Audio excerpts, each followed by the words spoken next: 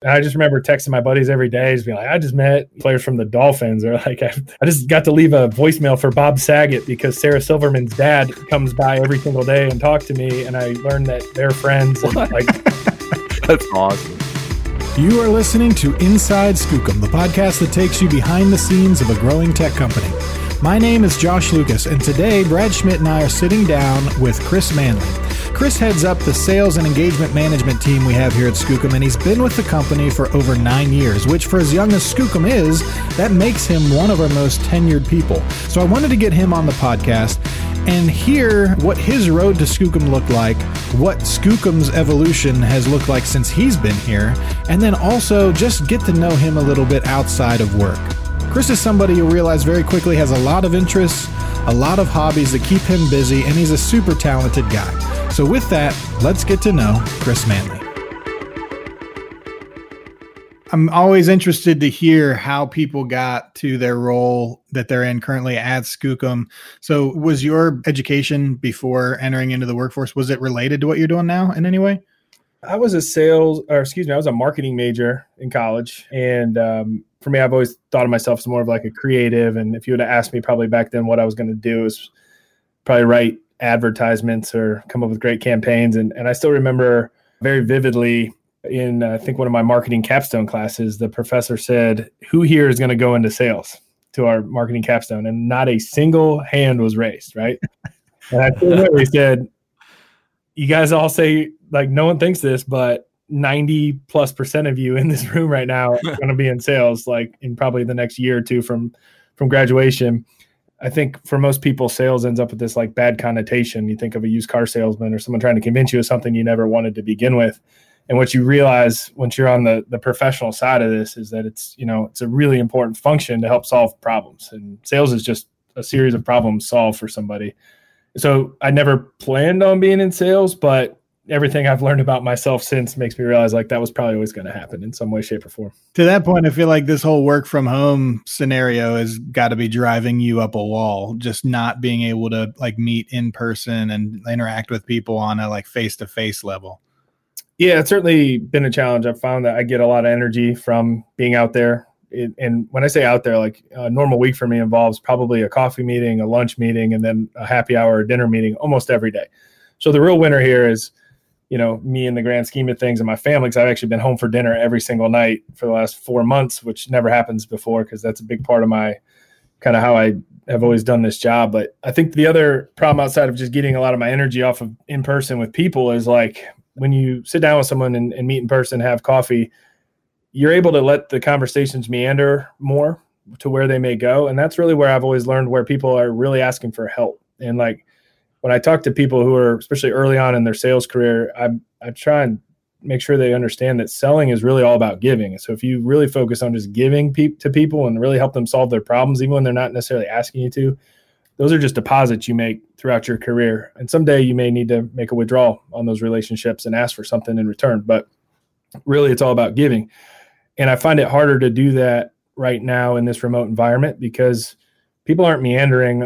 Like, when was the last time you had a Zoom call that was scheduled for 30 minutes and ended up going 2.5 hours, and then we moved to the next bar? Like, it doesn't happen anymore, right? Yeah. So those are the things that really happen with the in-person relationship building that I miss a great deal. So you sometimes just, you're missing those opportunities to get into the finer points of people's lives where they're really asking for help.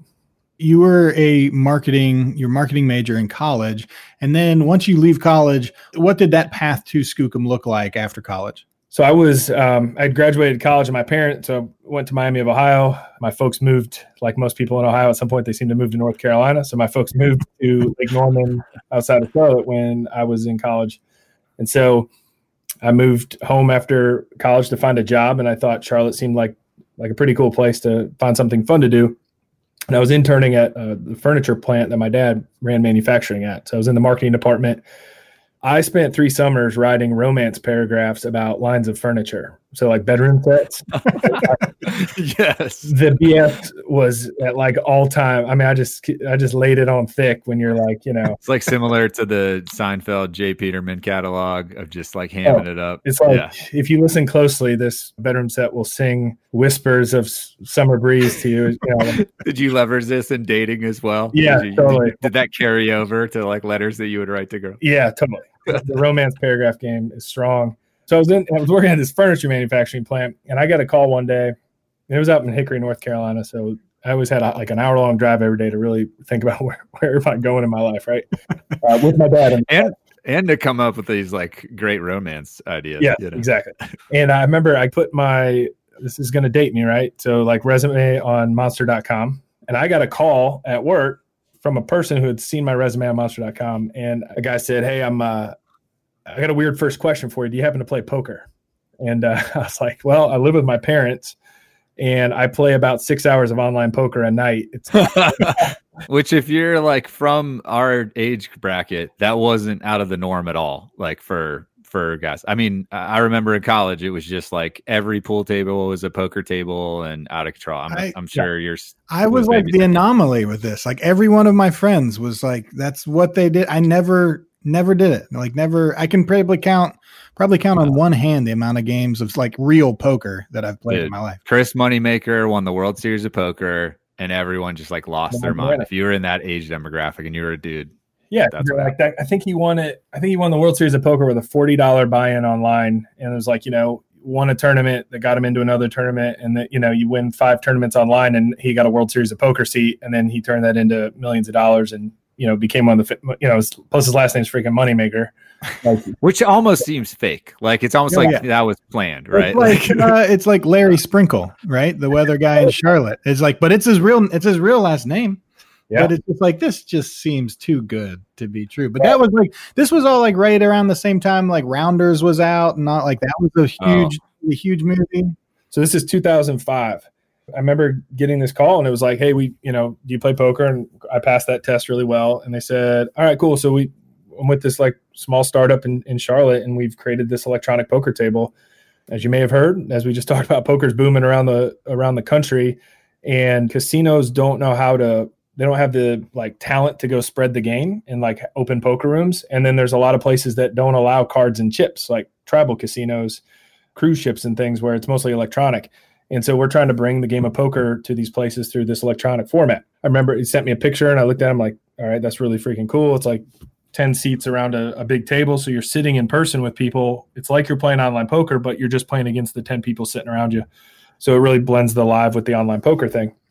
So the next day I went down to, I was out in Matthews, North Carolina, went down to the office, saw this table. And I just remember thinking like, I'm getting punked here somewhere. Cause this is like remind you, this came to me. Like I was just like writing a romance paragraph about a bedroom set and I get this call.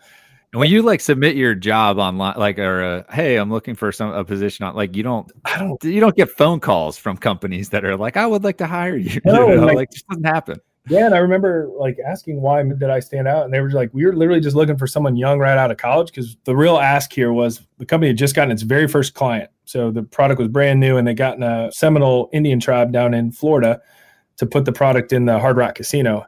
And, at this point it was down there and they just needed someone to like babysit the product. Like you need to like basically go live in the hotel and make sure this is successful. So like I was basically like the on-site trainer, technician, and hype man. I had like the coolest experiences for months living in the Hard Rock. It's, right outside of Miami, Florida, and like the concerts and the shows that would happen there would just bring all these celebrities. I have like crazy stories of meeting all these people, and it was because my table's right outside of where the concert venue let out. Yeah, it's always there, standing there with a big shirt on that said Poker Pros, the name of our product. It was like the coolest possible experience you have right out of school. For like a 22, 23-year-old guy in that time period, maybe the coolest job. The coolest. And I just remember texting my buddies every day, just being like, I just met players from the Dolphins, or like I just got to leave a voicemail for Bob Saget because Sarah Silverman's dad comes by every single day and talk to me, and I learned that they're friends. And like, that's awesome. You know what I said to Bob Saget in his voicemail? My favorite movie from college was Dirty Work with Norm Macdonald. Yes, yes. I remember that. And he directed it. So most people might go right for the Full House credentials he's got. Oh, he's American filthy. Photo videos. No, I went right to like Dirty Work, best cinematic masterpiece. I just want to say thank you. I'm Note to self, still right? scarred by his cameo appearance with Dave Chappelle. Bob Saget's cameo appearance in Half Baked. That was the moment I realized that he wasn't Danny from Full House. And it just like an awakening for me, and maybe not in a great way. Yeah. So the whole name of the game was just like they need someone that was really flexible, basically no life attachment, that can just go do all the things that people, that had families and stuff couldn't do. Like if I were to stop you right there, you could have gone one of two ways: a sales job or special forces black ops. The same credentials at that point. Like, we need someone with no attachments that we can send off, and we may never hear from you again. Yeah, and it involved me going into lots of countries with people that ran casino properties that sometimes were in the gray markets. Really tight correlation there. Good. Yeah. Wow. What I found immediately though is I was really excited about the product and what we were doing. And so like, that's kind of how I roll. Once I was really excited about it, I wanted to tell people about it. So I was good at getting players to play. One of the founders, a guy named Lou White, was a ex-sales guy at Dell, like a true enterprise corporate sales guy that started this company. And I really started following what he was doing, and I gravitated towards sales. And like, I'm still kind of still wired this way. Like, I hated being back at the office knowing that people were out meeting with clients, and like there was a big meeting happening that could turn into a new client, and I wasn't there. And like, so I really gravitated towards shadowing him. And then I got to the point where I was running sales for North America. At what point do you leave that world to come to Skookum? Yeah, so I got a little tired of poker. And I was literally Monday through Friday. If I was lucky, I was back by Friday, traveling every single week. And I like my then girlfriend, now wife. I liked her a lot, and I just wasn't seeing her very much. And at the same time, I was kind of looking at some of the really successful people in the casino industry that were in kind of where my career was going. And the lifestyle there wasn't probably going to be suitable for me long-term with the goals that I had with my family, with having a family and things like that. And a mentor of mine, who was a former CEO at the previous company, invited me to a beer one night, and he said, "There's a guy I need you to meet. I think you could help their company." And I went to meet up for this beer, and there was someone there I'd never seen before. I sit down, and he said, "Before I introduce you, what do you think of the name Skookum?" And of course, I'd never heard the word before, right? I was like, "I don't know how you want me to answer that." He's like, "Well, is it a good word or a bad word?" I was like, "I don't know. I don't really like it. It kind of sounds like a band, maybe like Slipknot or something." And he's like, "Cool. I want you to meet the founder of Skookum. They're a technology company here in town. You could help." That was Brian Delaney. So that was how I got introduced to Brian, and we started the conversation of where Skookum was at that time and where they were trying to go and where I might be able to help. And you said that was 9 years ago. Yeah, the iPhone is 10 years old, I think, this year. And so the way Skookum was positioned to me, it was like, hey, we're a bunch of guys building mobile apps. And one of the developers at the time had just won a WDC award for like a top app. So just to meet someone that was building a mobile app back then was really rare, let alone some of those winning an award. And the thought there was like, I just remember like, I need to be around this. I don't know what this is, but I feel like mobile apps are a thing. Like the iPhones, again, like just came out, and I want to be around this and learn a lot about it. And then I could see where enterprises are going to want to need this capability at some point. The question that we ask everybody is, where are you a nerd? What are the things that you just totally nerd out on? There's several things. So I'm a dabbler, right? I don't go deep into anything, but I like to go shallow on a lot of different things. So it really depends on where I'm at. What's your thing right now at this moment? This is what I'm focusing on. Knife sharpening. I was actually looking just last week at to be like, what would whittling be like? I might get into whittling. Like, I saw like kits to like make my own kitchen spoons. And I think a lot of this is pandemic related. I bought this really nice knife sharpener, and I'm really working on getting great at dialing in kitchen knives and stuff, to the point where I'm asking neighbors if I can have their knives. But hey, we just recorded a podcast yesterday with David Kim, apparently big into knife sharpening as well. Like, does the whole Japanese whetstone thing, like soaks the stone like for 24 hours beforehand. That seems like he's already gone deeper than I'm going to go. Like I bought a thing that's like a belt sharpener, and like I've already spent enough time just being good enough at it. I've realized it's like I'm good enough. I'm moving on to like the next thing. I'm really into hair cutting right now. I've been cutting my kids' hair and my own during this pandemic. And I'm like, my YouTube history is basically hair cutting videos and barber techniques.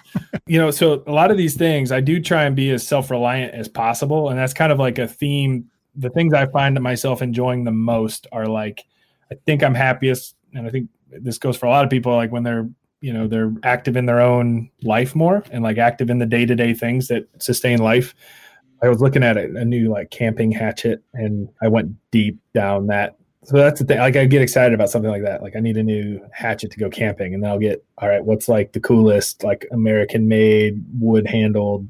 I'll spend like 3 nights just doing that research. I was listening to something recently that they said because of like the internet and all that we've all become like maximizers and everything. It used to be just that like, oh, we were okay with that because that was the brand that was at the store and it's the only brand they have and you couldn't get anything else. Yeah. Or it'd be really difficult to get anything else. And now it's like you can get anything you want, and like, so I want the best and I'm only going to settle for the best. And so now we're all just these like crazy neurotic maximizers. And it's like everybody is. No, that's a good point, because now you're to the point where, well, if that's at the store, then it must not be that great. Yeah. And everything has kind of moved towards this idea of like craftsmanship over branding. And sometimes they're one and the same, but a lot of times it's like, to your point, you go down those rabbit holes pretty deep and you're like, okay, here's a knife I can get at the store, but here's the knife that's forged by 2 guys in their garage out of leaf spring, out of like an old 45 Ford pickup truck, molded from, some ebony handle that they found in like an old abandoned garage. So you're talking about Bob Kramer, who's a well-known knife maker. The best chefs in the world get a custom Bob Kramer, and they're like Damascus steel and like crazy expensive. Yeah, you can go super deep into those things. So I started to ask you, I'm going to put you on the spot for a couple of things, but you've kind of nerded out pretty consistently on making your own hot sauce and cooking. Like those kind of go hand in hand along with the knife thing that you're talking about. Is that still a thing? Are you still doing a lot of that? It is. Thanks, Josh. So I like to garden. So I have a pretty like booming garden right now. So I've been doing more pickling this year than hot sauce making, which pretty similar concepts. So been pickling a lot of peppers, onions, cucumbers and stuff. But yeah, I plan on doing up some hot sauce here soon. And I like making a lot of it and giving it out to people. That's very fun for me to find out if other people like it and trying I like to smoke peppers and stuff and try smoked hot sauces. That's kind of where I want to get that all dialed in. I never had a cast iron pan, so I've been getting into different techniques based around cast iron, which is kind of taking me back more towards, just more like my standard gas grill, or doing that on top of charcoal on the kettle grill. So I have a lot of different grills and smokers and making my own smoker. I even got Wait, hold on a second. We got to rewind, because people are going to hear this and you're about to glaze over this. When you say you made your own smoker. Yeah, I made this like little mini smoker. I actually use it all the time. Those like little tiny Weber kettles, like the little Weber, like you would use at a tailgate. Like the smallest ones. If you just put like a big stock pot in between the bottom and the top and the lid, and you just cut the bottom out of that pot, you've basically just made a little mini smoker. And you just put a ceramic pan in there, like that you would put under a plant as the heat diffuser. And for like, $75, you got yourself a really nice little mini smoker that's perfect for like, doing up sausages and hot dogs and steaks and stuff. So how long does a project like that take you? Just a few weeks. Yeah, just not even, maybe like a week, but probably a few weeks in total when you consider all the research and like the online forum reading and all that kind of stuff. But that's like a perfect example of like a project that I pretty much always have something going on. Like right now I'm trying to build solar lanterns for around like our outdoor patios right now. If there's any furniture around my house, like that's made out of wood, I had to figure out how to make that, because I wasn't going to go spend an absurd amount of money at Lowe's to buy it and bring it in, even though that would have saved me a lot of stress and time. No, I'm the opposite of you guys, man. I'm just going to go just buy it online and get it shipped to my house and don't worry about it. Josh and I talk about this, but like, my favorite quote ever is, if you chop your own wood, it'll warm you twice. And I think it's like very fulfilling to build these things. And then it's even more fulfilling once you get to use them. And like, it truly warms you twice. I know in a past life, you had toyed with the idea of pursuing music. And I want to dig into that a little bit. But for the folks who don't know, they may see you kind of wearing the sales hat around the office all the time and not realize like you're a great musician, guitar player, play the keyboard. You got some pipes on you. So music's always been like a part of my life, and picked up piano like pretty early age, and I'm able to still like kind of pick up new instruments really easily, and, you know, can hear music and play it right back. And, you know, I kind of mentioned this earlier, like I find myself really hesitant to go deep into anything. And as soon as I started studying music in college, I really quickly learned, like, I just don't like I don't want to keep going deeper and deeper into this. It stopped being fun to me really fast. So I've always found like I played more music when I wasn't taking lessons or had structure around it, and I deepened my skills when I wasn't like studying it. So in college, instead, I was playing, and we had a weekly gig at a country night at a bar called Pachinko's. It's probably not around anymore, where me and my roommate played guitar for someone who sang country music. But yeah, it's always been still a really big part of my life. I got to play the piano as much as possible. I have a beautiful like 100-plus-year-old baby grand downstairs that my dad refurbished when I was a kid. It's like one of my most prized possessions. Did you tell me one point do you have an old guitar or something like? Yeah, I have a guitar from 1890. I think it's 1890. Yeah, in my attic right now in a case. It was built by my great grandfather and then restored by my father. I come from like family. My dad, like, you know, this is where the whole whittling thing is coming into play here. Yeah. It's all making sense now. Yeah, exactly. So Chris, you've been obviously at Skookum for as long as anyone except for Don Post. How have you seen the company change? That's a great question. I mean, it's changed obviously a ton. And I feel like some of the same culture elements are in place where we still feel like we're approaching technology the right way, a different way. And we're like the anti-big establishment consultancy approach. But what's different today than it was back then is we have all these professionals that are expertise and specialists when we used to be kind of more generalists. And so we've become really good at delivering complex projects versus back then being, you know, a group of developers kind of winging it and hoping for the best outcomes. Like, yeah, we can guarantee those outcomes now. I'm sure in the beginning there was a lot of we'll sell it and then we'll figure it out. A ton of that. And like, you know, when you get started, we don't have like really cool client examples of other work that we've done. You know, everyone you talk to always wants to say, like, who have you done this for? What other brands do you work with? And when you don't have any of those, you got to make a lot out of a little. You know, you got to get really creative to how you build that trust. And so now we sit today as like we have, you know, amazing clients, amazing projects. Like we've done incredible things that we can talk about. So that certainly helps. You know, the other thing that's interesting to me is like for a long, long time, we found ourselves in a lot of rooms that you're like, hey, this is kind of cool, but we don't really belong here. Like, we got no business doing this work for this big company. And who are we, this little scrappy company no one's ever heard of, and with the weird name that sounds like we open up for Slipknot. And so, like, you know, kind of being in a lot of scenarios where you're truly this underdog and you kind of have this feeling that we don't belong here, but isn't this fun that we're here and let's go win it just because, like, why not? Nothing to lose. And today now we're in those situations less and less where we should be there. And like, we're there because of all this experience that we have, and we're expected to do great work and all these other things. So it's great in a different way. But I have these like out of body moments sometimes when I'm sitting in like a large bank and we're talking about, you know, these big projects that are so mission critical that we're going to do. And it's like, this is amazing. How do we get here? Like, this is really amazing. I remember when, you know, this was never in our wildest dreams, even though this is what we've been working for a long time. So that's cool. And then also just being a part of this much bigger team. And I'm not, you know, being one of the more senior people now. So constantly learning from new people and younger people, and kind of, it's like actually like overwhelming for me to actually think about as I look back at 9 years of like where we are today to where we started. But the things that I still connect with at Skookum that allow me to go out and be, I think, successful at my job is I'm truly excited about what we have here, and I want people to know about it. And that's the one thing that hasn't changed. Do you feel like the core culture has kind of stayed consistent over the years and kind of grown and evolved? Yeah. You know, we talk about it all the time, Brad, is like in our decision making, is like, is this the Skookum thing to do or not the Skookum thing to do? And like, how do you articulate what that is? And I think that's just to make sure we're still doing things the Skookum way feel the same to me as they did 9 years ago. Were there any just crazy moments that you can think back on over the last 9 years? The very first thing that came to my mind, and I still remember this well to this day, is like, we had a client in the mortgage industry based in San Francisco, and this is going back probably 6 years ago or so. And it was one of our first really big enterprise, you know, servicing a big company. And I'm in San Francisco, I remember being like late on a Friday afternoon. We're in a boardroom with their CEO, and we were proposing a really big project. It was super complex, and we were perfectly like, we belonged there. I just remember looking out the window during that meeting at like, I'm literally across the country in Silicon Valley where there's 1 million technology companies, and we're the right people to do this project. And in my head, I just kept thinking about all the different land between here and Charlotte of all these different companies, let alone being in the heart of Silicon Valley. And I kind of had this moment where I'm like, I think we belong doing this right here, and no one's better at it than us. Was that the tipping point for you?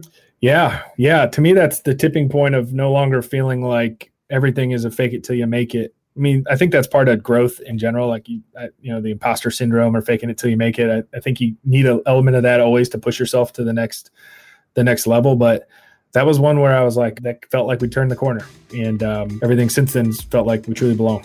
Chris, we really appreciate you jumping on with us here and taking some time just to share some stories with us and talk about the history of Skookum. We loved having you on, and I'm sure we'll be talking again soon. Do you need more Skookum in your life? Just because more of us are working from home nowadays doesn't mean you can't stay connected.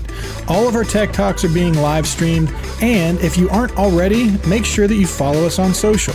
Until next time, don't forget to stay nerdy.